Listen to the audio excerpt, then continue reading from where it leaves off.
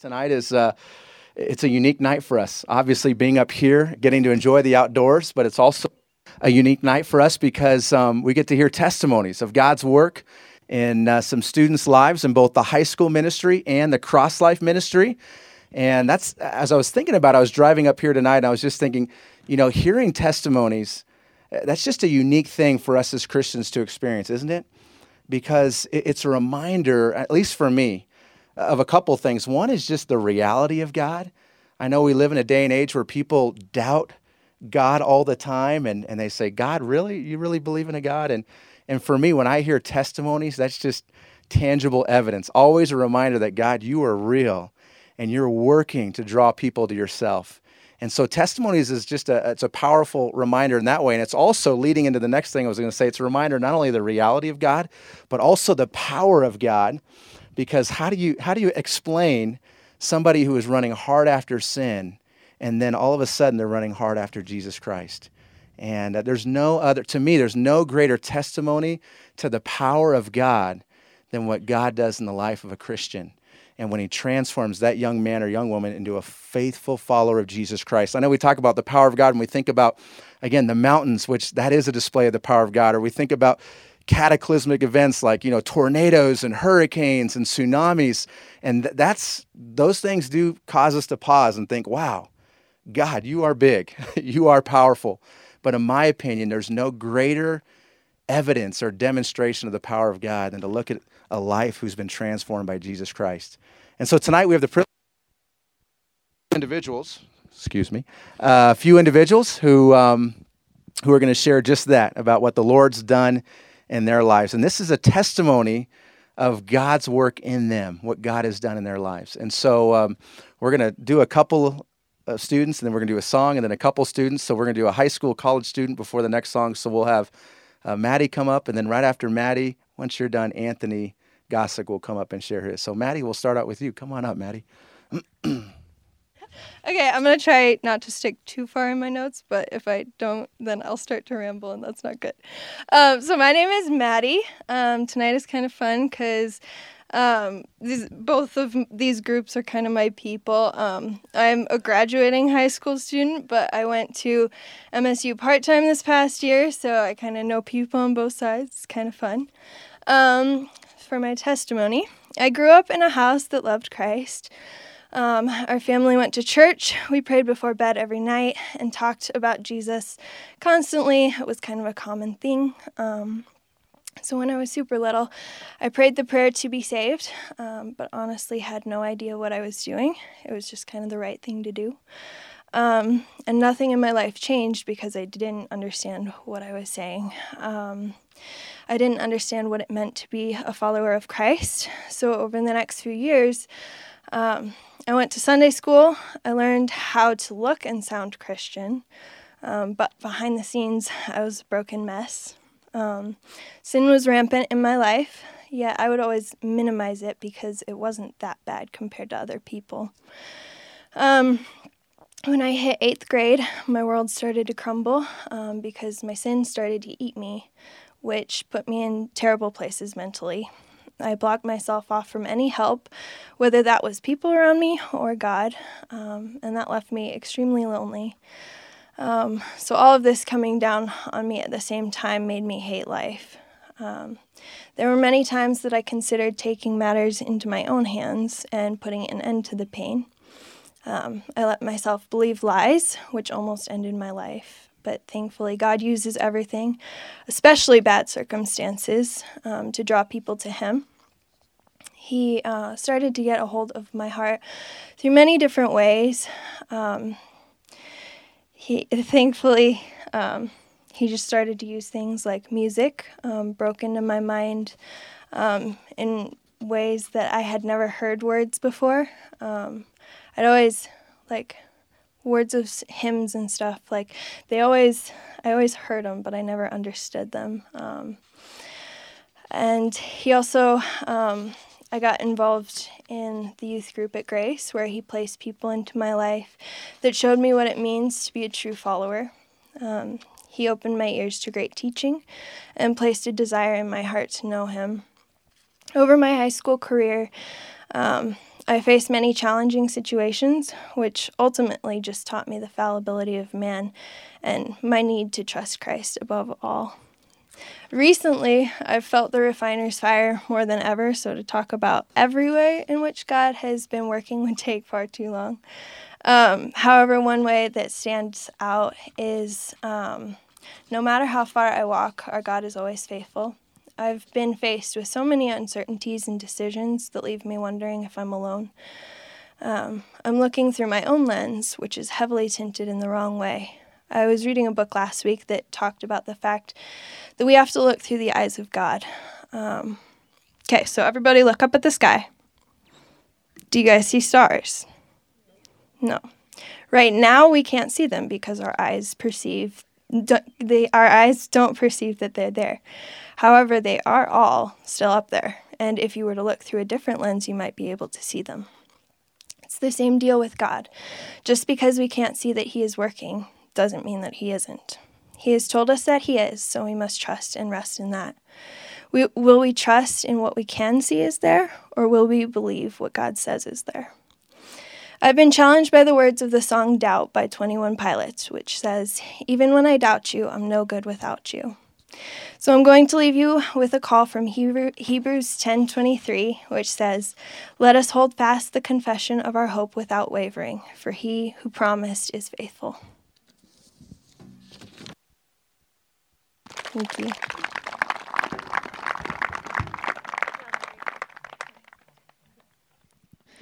Well, guys, I'm Anthony. When I was first asked to share my testimony, I was excited. And I thought a lot about how I could tell my story. I could make it funny. I could tell you hard things and make you guys feel bad for me. I could give you every detail of my life. But those wouldn't really be worth much. So today my goal is to share with you the work that God has done in the life of a sinner and leave you praising our great God and wanting to serve Him because of the glorious work of the gospel. So I was blessed to be raised in a family with God-fearing parents who loved the Lord and wanted what was best for me. And when I say blessed, guys, I really mean it. I don't ever want to take for granted how much that means to me. As a young boy, my sin nature was already showing itself in everything I did. I was a little rebel. My parents would tell me to do something, and I would do the complete opposite. But at some point, something had to change. One day when I was 6 years old, I was slamming a glass cupboard when my parents asked me to stop. And of course, I slammed it harder. My dad took me into my room to discipline me and explain to me the gospel. He showed me that my sin separated me from God, but that through God's love, He sent His Son Jesus to die and take the wrath of God so that I could live forever with Him. At that point in my young life, I realized the simple beauty of the gospel and accepted Jesus' gift of salvation from my sin-filled life. I was too young at that point to be able to see the change that Christ did in my life, but my parents said that I suddenly wanted to obey them, and I wanted to love my siblings instead of live in my old sinful ways.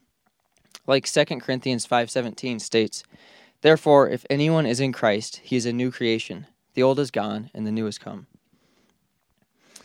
Well, the work that God did in my life doesn't stop there. By God's grace, I was submerged in places that helped me grow closer to Christ. And throughout my years in junior high and high school, the Lord was, as it says in Romans 8, conforming me to the image of His Son. After high school, I was able to attend Montana Wilderness School of the Bible. This was the best year of my life, but also unknown to me would be one of the hardest. During the third week of school, the whole class takes a backpacking trip into the Bob Marshall Wilderness area. On our drive back from the trip, my friend got a call from my brother. He handed me the phone saying, "Your brother wants to talk. It doesn't sound good." I couldn't believe my ears.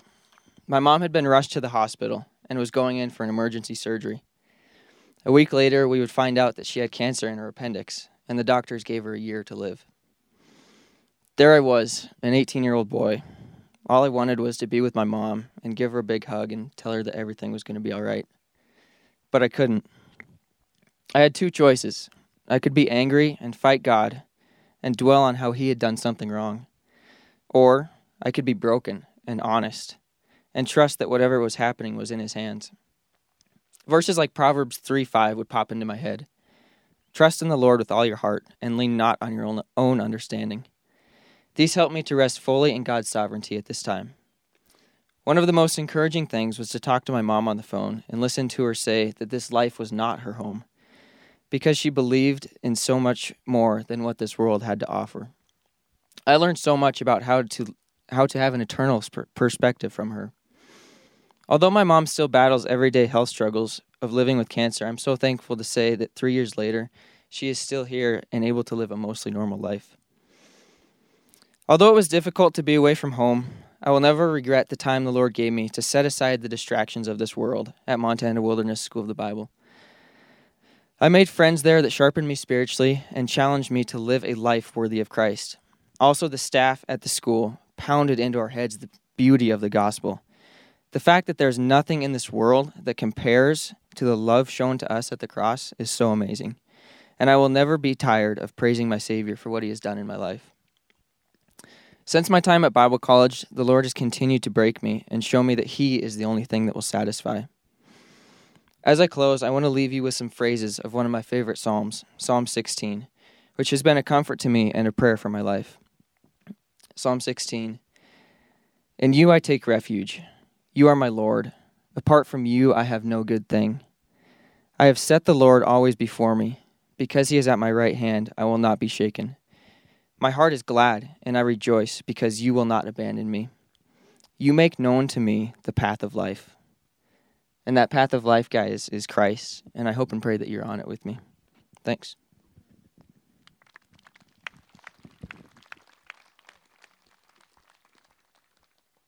All right, so for those who don't know, my name's Jeanette Northey, and this is the testimony of what our Savior has done in my life.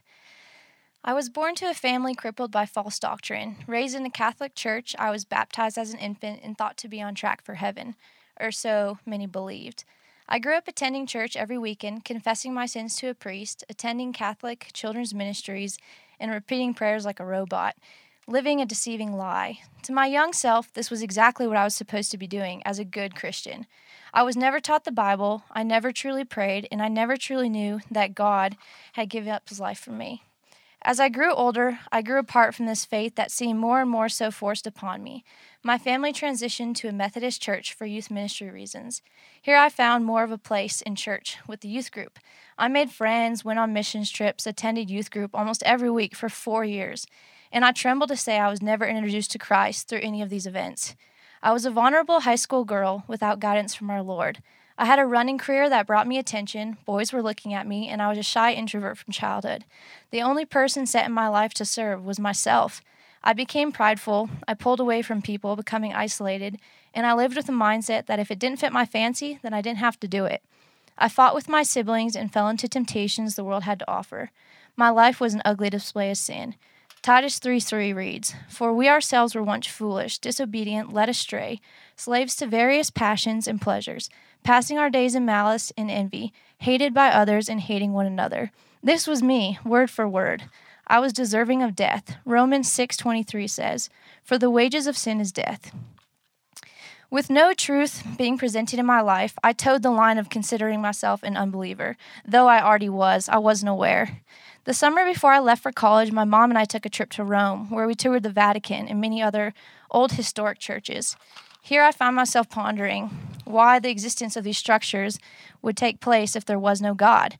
Now, as vain as these thoughts were, this is what finally fueled my fire to find Christ. And I promised myself to reclaim my faith and go to church when I went to college. After all, you see, being a Christian means you go to church, right? Please note the sarcasm. But in all seriousness, that is what was modeled for me growing up. Titus 1:16 says, They profess to know God, but they deny him by their works.